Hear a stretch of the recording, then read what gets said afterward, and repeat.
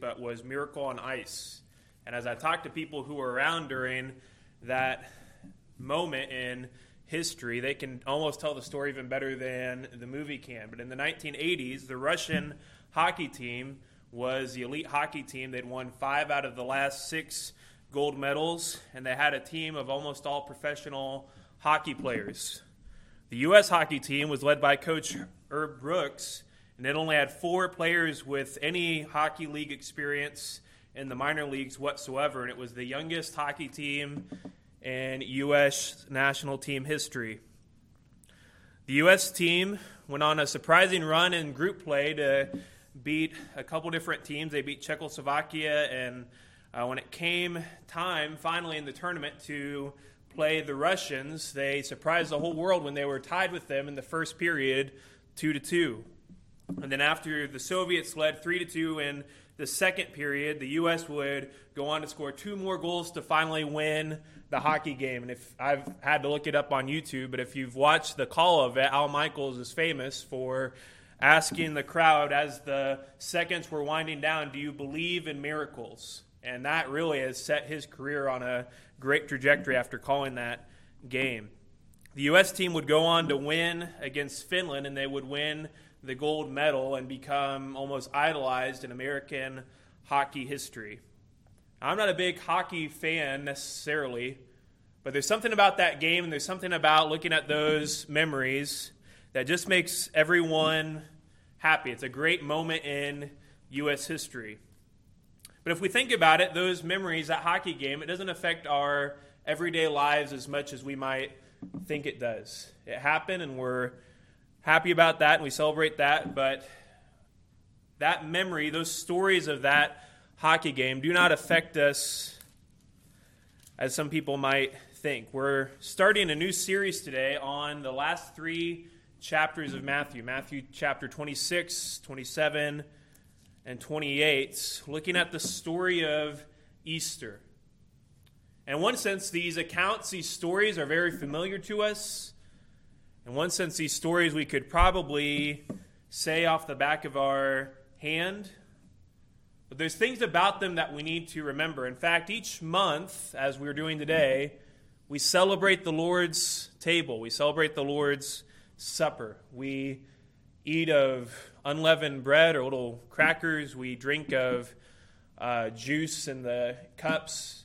We remember Christ's death on the cross. But have you ever wondered why we do this? Have you ever wondered why we keep this tradition? In one sense, we do it because we're commanded to do it in Scripture. And that is good enough for us. That's a good enough reason why we should continue to do it. But as we look at this story, as we look at this account in Matthew chapter 26, I think we start to realize the significance of what is actually going on in this story. We want to look over the next several weeks at the entire story of Easter. We want to remember the story of Easter, starting this morning with remembering the Last Supper. But as we remember, we do more in our remembering than just think of what Christ has done. We do more than just tell Christ that we're thankful for him dying on the cross. But as we remember the story of Easter, as we remember the gospel, it's my goal, it's my prayer that that memory would continue to grow us in our relationship with Christ. And so as we look at our text this morning, I want us to consider the question, why do we remember the Lord's table? Now, to be honest, there's several different beliefs and different denominational views on why we celebrate the Lord's table. Some think that there's actually grace that can be imparted to you by taking of communion, that you can have a better relationship with God, or that you can earn more favor with God by partaking in the Lord's table, because they believe it's the actual body and blood of Jesus Christ that you are taking of. But look at this text with me and let us examine, why do we remember the Lord's table? We want to look at the several different scenes or parts of this story. First of all, notice with me in verses 17 through 20, the preparation. The preparation. It says in verse 17, "Now on the first day of unleavened bread, the disciples came to Jesus saying, 'Where would you have us prepare for you to eat the Passover. If you've been looking in the Gospel of Matthew, if you're tracking in Matthew to this point, or if you know anything about the surrounding context, Jesus is coming to his third and final Passover meal that he would partake of with his disciples. They are in Jerusalem at this time. At the beginning of chapter 26, Christ tells his disciples that in a couple days he would be tried and he would be falsely accused and he would die on the cross. And he's in the latter half of Matthew, he started to tell them that this is going to happen, that they should be expecting this. But as we will see later in this story, the disciples don't really get it. And in that same moment, the chief priests and the scribes and the elders of Jerusalem, the elders of the Jewish people, they start plotting together, especially with the high priest named Caiaphas, on how they're going to stop Jesus. They'd had enough with him. How they're going to arrest him and kill him, but they didn't want to do it during the Passover feast. Jesus had become such a great public figure. He had such a massive following that they didn't want Jesus to die a martyr. So they wanted to do this privately. In the couple verses before the passage that we're looking at, we see Judas, one of Christ's disciples, agree to betray him for 30 pieces of silver. And in the background of this story, we see this plan from the chief priests and the elders and the scribes, and we see a plan from even one of Christ's own disciples on how they're going to get rid of Jesus, how Jesus is going to be betrayed. But ask yourself as we look at this story this morning, who is the person really running the show? Who is the one that is really making the plans? Who is the one that is really orchestrating all of this? So we come back to the verse that I just read. It says this was on the first day of the Feast of Unleavened Bread. The disciples know they need to make arrangements for Passover. This great feast that the Jewish people celebrated in honor of their deliverance from Egypt. They needed to have a house that would be big enough to fit all of them in so that they could partake of this meal. And so Christ says, go into the city to a certain man and say to him, the teacher says, my time is at hand. I will keep the Passover at your house with my disciples. Christ says there's going to be a certain person that you are going to meet.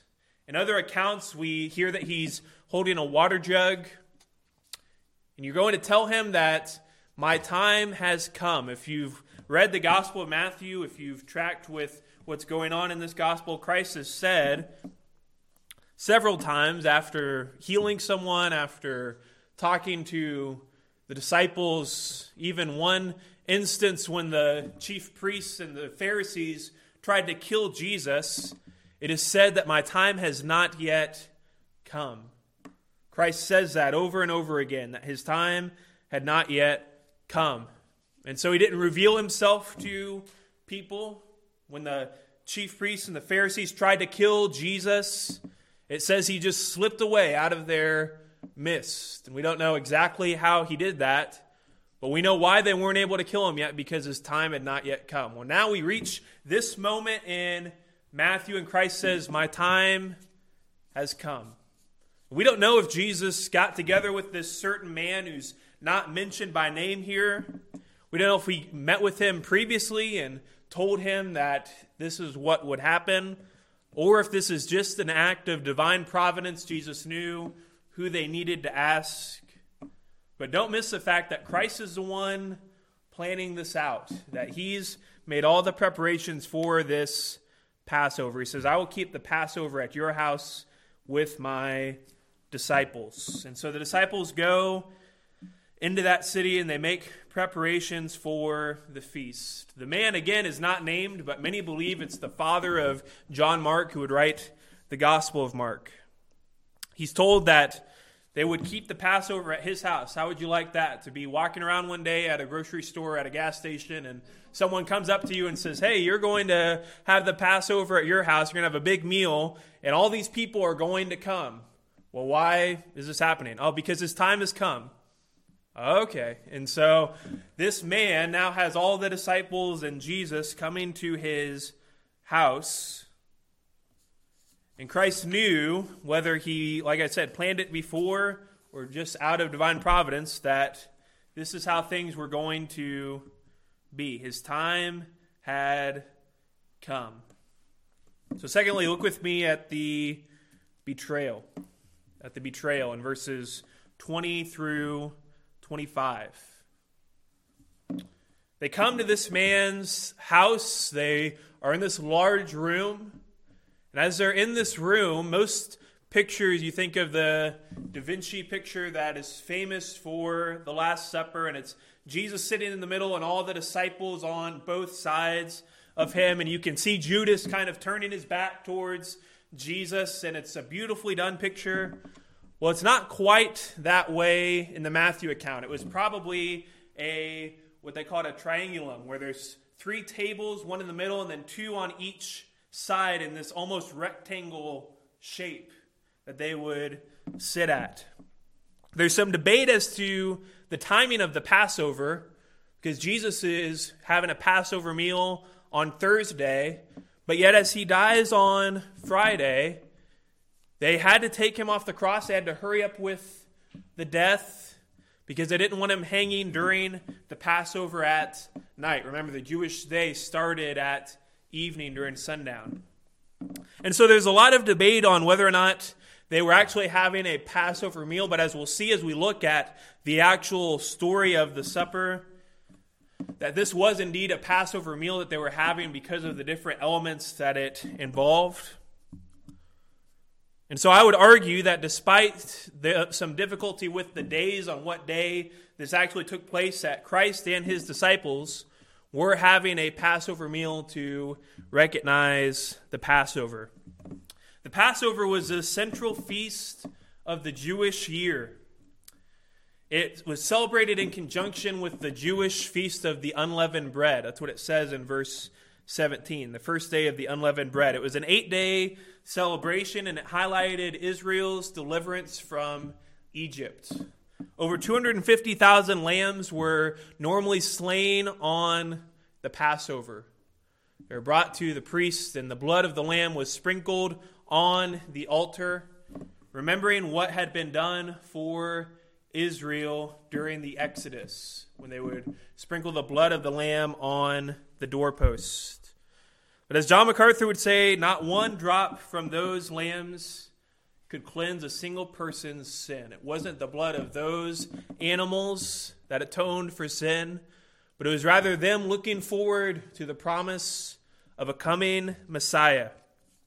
After this lamb was slain, they would bring the animal home and they would roast it for the meal. The meal itself is interesting. It consisted of unleavened bread, several cups of wine, bitter herbs, and the roasted lamb, of course. I know that's not what we all have planned for lunch this afternoon. But each part of the meal had a sequence, or it was in a strict event. The first part of the meal was a cup that they would drink. They would drink of this first cup of wine. And each cup of wine is symbolizing, or it's part of this verse in Exodus, of Exodus chapter 6, verse 6, symbolizing their deliverance from Egypt. And so this meal would begin by them drinking of this cup of wine. Then, of course, after the cup of wine, they would wash their hands for the meal. It was a ceremonial washing, and then they would eat of these bitter herbs. And they would dip their bread into a bowl called the cheroseth. Everything was planned out. After this, they would drink from the second cup and read from the Hallel, which was a selection of psalms from Psalm 113 to 118. And I believe it's at this moment in the Passover meal that this next section happens. It says, and when it was evening, he reclined with the 12. He's sitting at the table with the 12 disciples. And as they were eating, he says, truly, one of you will betray me. Now, in other accounts in the Gospels, we see that before this, or around the same time, the disciples were arguing on who would be the greatest Who would be the greatest disciple? Who is the greatest among them? And so I imagine as a response to this, as a response to their pride and their selfishness, Christ says, one of you is going to betray me.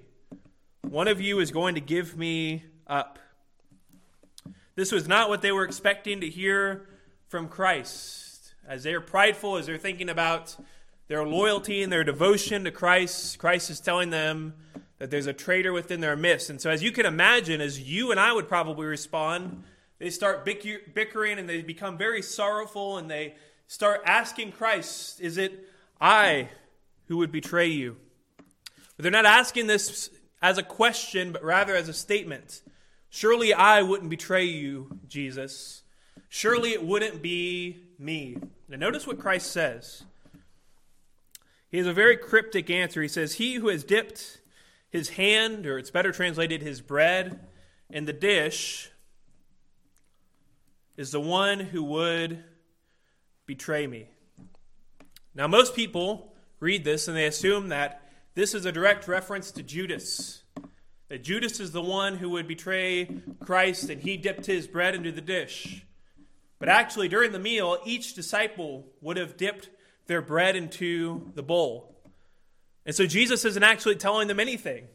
They're asking Jesus, who is going to be the one to betray you? And Jesus says, well, the one who dipped his bread into the dish. And they are thinking to themselves, well, we all did that at one point. And so then as he says this to them, he goes on and he explains, he says, the Son of Man goes as it is written of him. So the Son of Man, everything is going to happen to him that has been proclaimed in the Bible, the Old Testament prophecies. Everything would happen to Jesus as it is written in the Old Testament. But notice, woe to that man by whom the Son of Man is betrayed. Woe to him, or judgment on him. He says it's better for that man if he would have never been born. In this verse, in this prophecy that Jesus gives, the Son of Man, or Christ himself, is compared, or it's contrasted to the one who would betray Christ. Everything that would happen to Jesus is going to happen as it has been written, or as it has been prophesied. And everything that would happen to the one who would betray Jesus would happen as it was written as well. But he says, woe to this person, it's better if he would have never been born. And can you imagine being Judas at this time? Sitting there knowing you've already betrayed Christ in the past. Sitting there with Jesus. Hearing Jesus say this about you. That it's better for you to not have been born. What's possibly circling through your head? You've probably thought that you've tricked Jesus. If you're Judas, you've probably thought that he's not on to you. But then at this moment, I would imagine that I would be shaking and nervous and hoping that Jesus doesn't know it's me. And so it's with this thought in mind, Judas says to Jesus, is it I, Rabbi? But the author only highlights Judas's response because later on we obviously know that it's Judas who would betray Jesus, but Judas is actually trying to blend in with the crowd. Everyone else is asking these questions, and so Judas wants to ask it as well. And notice what Jesus says. He says, you have said so. He's confirming to Judas that this is what had happened. He's giving Judas, he's saying, you have confirmed it yourself. But he does this in such a way that the other disciples wouldn't know what he was saying. Only Judas would understand it.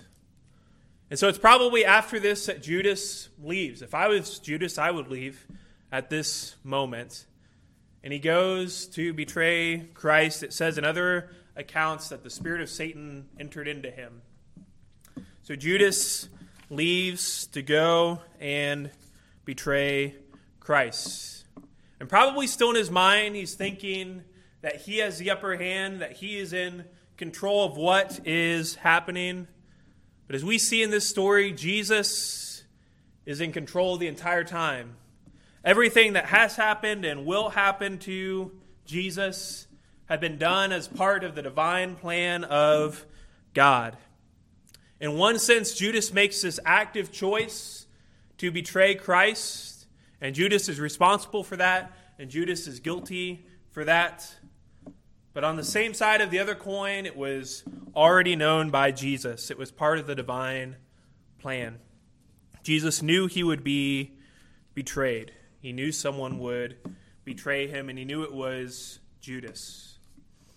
It's fascinating to think of the irony of this. One of the men closest to Jesus, one of the men who knew him best, one of the men who had been with Jesus throughout this entire ministry that he had, would be the one who would betray him. And so with the betrayal in mind, we come now to the supper in verse 26, the supper. They've drank of the first two cups, they've eaten of the bitter herbs, and now we come to verse 26. And as they were eating, Jesus took the bread. He blessed the bread and gave it to his disciples. This was normal. This was part of the Passover meal. The unleavened bread symbolized the haste or the quickness of which they left Egyptian slavery. How fast they had to leave as they were cooking that bread. They didn't have time to leaven it. But leaven also symbolizes evil or corruption. They had unleavened bread so that nothing could be altered to it. Nothing could be added to it. As they ate of that bread, it would symbolize their deliverance from Egypt, their freedom from bondage. But as Christ takes of the bread, he gives it new meaning. He gives it new meaning. He says, "Take, eat, this is my body." Before, when they'd ate of that bread, they had thought of their freedom from slavery. But now as they would eat of this bread and a new memorial, they would think of their freedom in Christ. This bread would symbolize the body of Christ. Then he speaks of the cup. He says, "And he took a cup, and he said, 'Drink of it, all of you, for this is my blood of the covenant, which is poured out for many for the forgiveness of sins. I tell you, I will not drink of this fruit of the vine until the day when I drink it new with you in my Father's kingdom.'" The bread now symbolizes the body of Christ, and he says this cup of wine, now symbolizes my blood.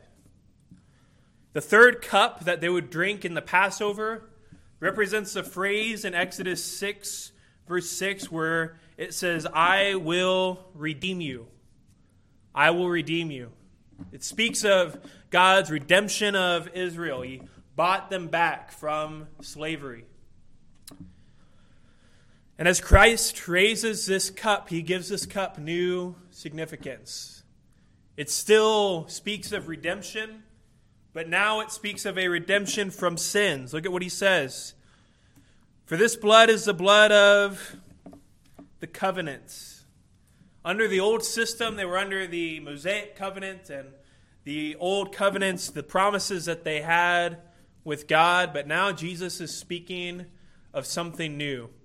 Some call it the New Covenant or the New Testament. As you look at this blood now, as you look at this redemption, we are now entering into something new, something that is different. The blood of the Lamb is what was shed for the forgiveness of sins during the sacrifices. Like I said, there were 250,000 lambs that were killed in preparation for the Passover. But instead of looking to the blood of the Lamb, now they would look to the blood of Jesus, who is called the Lamb of God. In Hebrews 9:22, it says, "Without the shedding of blood, there is no forgiveness of sins." Without getting too gross, the death of Jesus needed to be a bloody death. Now, Christ didn't bleed to death, but we know that he had a crown of thorns shoved on his head. He had nails in his hands and feet. He had a spear pierced in his side. Blood was a factor of Christ's death, and it needed to be this way. Not to gross people out, not to add to the shock factor, but to symbolize the sacrifice of Christ for sins. The blood of Christ pictures the atonement of our sins on the cross.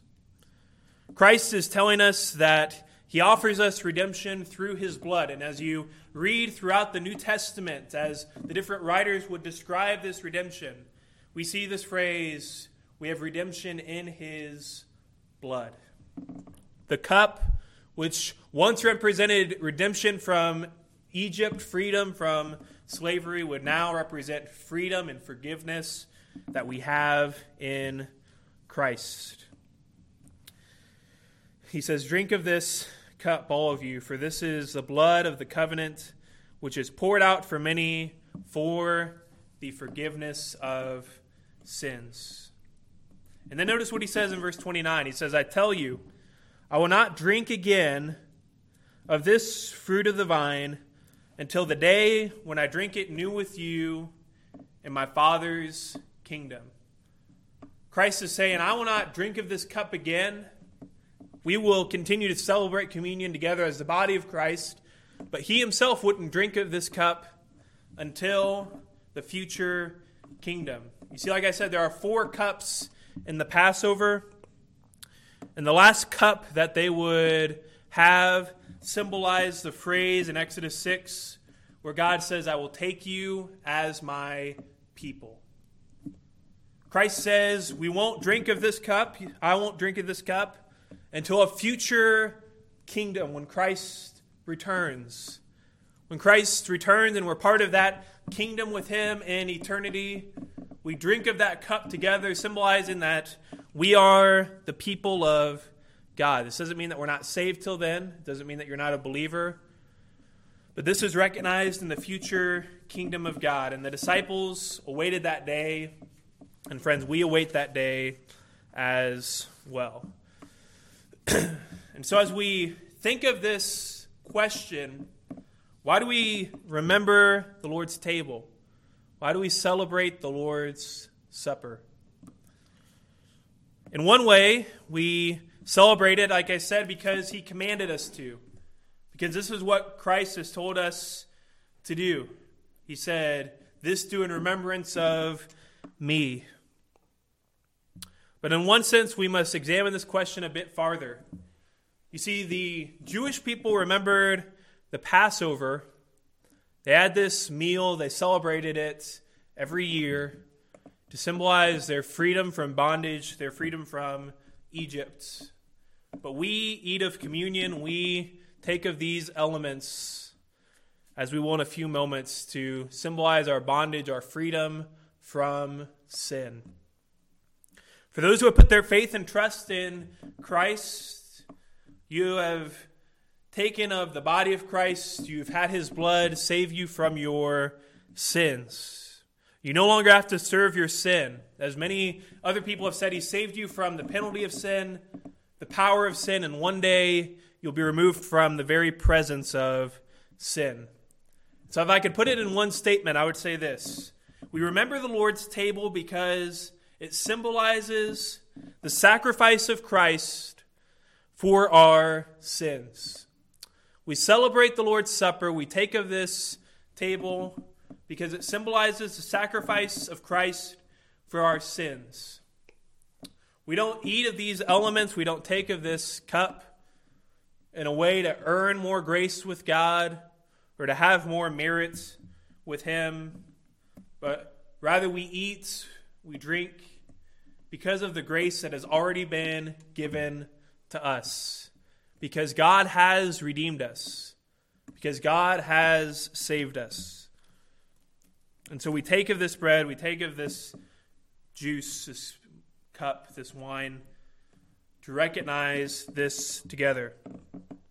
Just like the Jews never wanted to forget what God had done for them in Egypt, we never want to forget what Christ has done for us in salvation. He's given us salvation that is freely offered to all. So each month we remember this as a church. We say only believers can celebrate this, believers in Jesus Christ, because they are the ones who Christ has freed from their sins. It's available to all. He saved those who have put their faith and trust in Him. We don't restrict it to our members. We practice open communion because this gift is given to all those who have put their faith and trust in Christ. We remember the Lord's table. We remember this Last Supper, not to make some kind of tradition, not to be legalistic, but because a right understanding of the Lord's table, a right understanding of the Last Supper, reminds us of who Jesus is and what He has done for us. It reminds us that we are His followers, that we are His disciples, and that we should follow Him. And so soon we will take of the Lord's table together, remembering the death of Christ. But before we do that, I want to look at the aftermath of this event. Look what happens after this event in Matthew 26. Look with me at verse 30. And when they had sung a hymn, they went out to the Mount of Olives. Then Jesus said to them, "You all fall away because of me this night. For it is written, I will strike the shepherd, and the sheep of the flock will be scattered. But after I am raised up, I will go before you to Galilee." So they leave, they go to the Mount of Olives, which was probably in this area or in the backyard even of this house. And Christ tells them, you all will fall away. Now, this isn't as strong of a term as what he says of Judas, who would betray Christ. And at this moment, I can imagine the disciples are probably figuring out that Judas is the one who would betray him. But he says, all of you will fall away. All of you will scatter. And he quotes this verse or this passage in Zechariah chapter 13, that they would shatter. The sheep would scatter because of the shepherd. And then Peter speaks up. He tells Christ that he would never fall away. He said, all these other people might fall away, all these other disciples, but I will never fall away. And in the book of Matthew, it especially highlights Peter and his boldness, his willingness to say that Jesus was the Christ. He's often celebrated because of that, but we also see some of Peter's foolishness. Right after he confesses Jesus to be the Christ in Matthew 16, he tells Jesus that he would never die, that he would never allow it. And Jesus says, "Get behind me, Satan.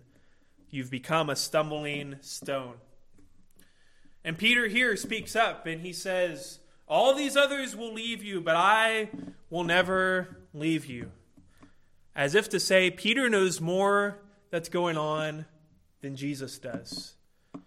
That Peter's way, that what Peter knows is far superior to Christ. And so Jesus says to him, truly I say to you, this very night before the rooster crows, you will deny me 3 times.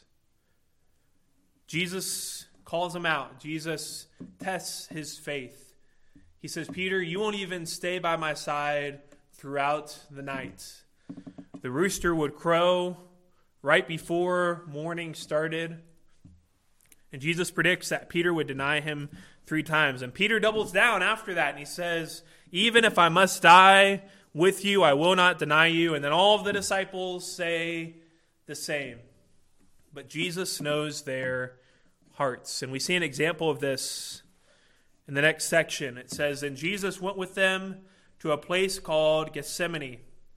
And he said to his disciples, sit here while I go over there and pray. And taking with him Peter and the 2 sons of Zebedee, he began to be sorrowful and troubled. He takes with him Peter, James, and John, probably because they were the leaders of the disciples. They were the ones who were the most recognized. And he has them sit with him while he goes and prays. And he says to them, my soul is very sorrowful, even to death. Remain here and watch with me.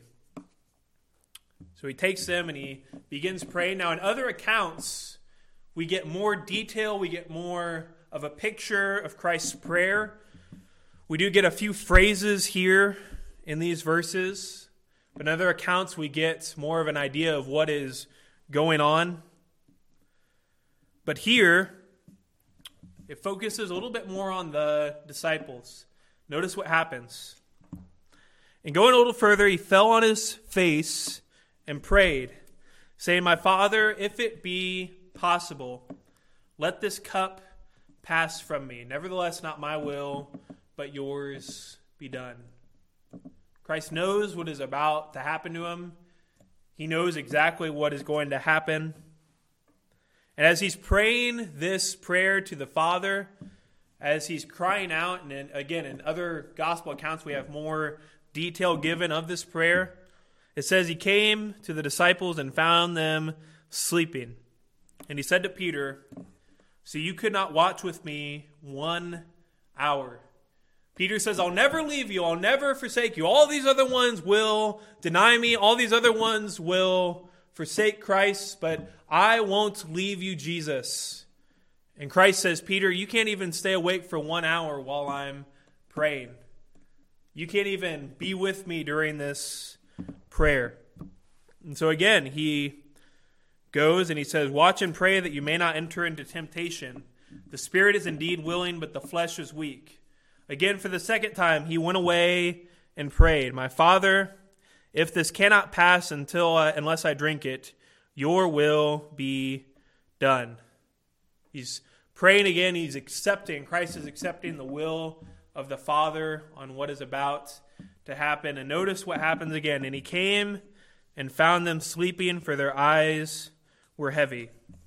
So leaving them again, he went away and prayed for a third time, saying the same words again. Then he came to his disciples and said to them, "Sleep and take your rest later on. See, the hour is at hand, and the Son of Man is betrayed into the hands of sinners. Rise, let us be going. See, my betrayer is at hand." Christ's time had come. And the disciples all thought that they would be loyal to Jesus, that they would follow Jesus, that they would never leave him, that they would be ready when the time came. But when the time came, they were all sleeping. When the time came, they were not ready, they were not attentive. We don't have time to get into the rest of this account of Christ being arrested and tried. We will get into that next week as we talk about the cross of Christ. But as we all know very well, Peter does deny Jesus. He denies Christ 3 times, just as Jesus has predicted. Christ knew more about Peter's faith, about the depth of his commitment to Christ than even Peter did himself.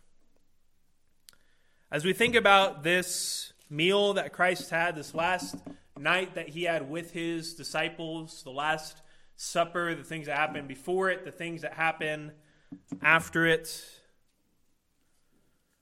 we learned a great deal about what it means to remember the sacrifice of Christ, what it is that we are even doing this morning in taking communion.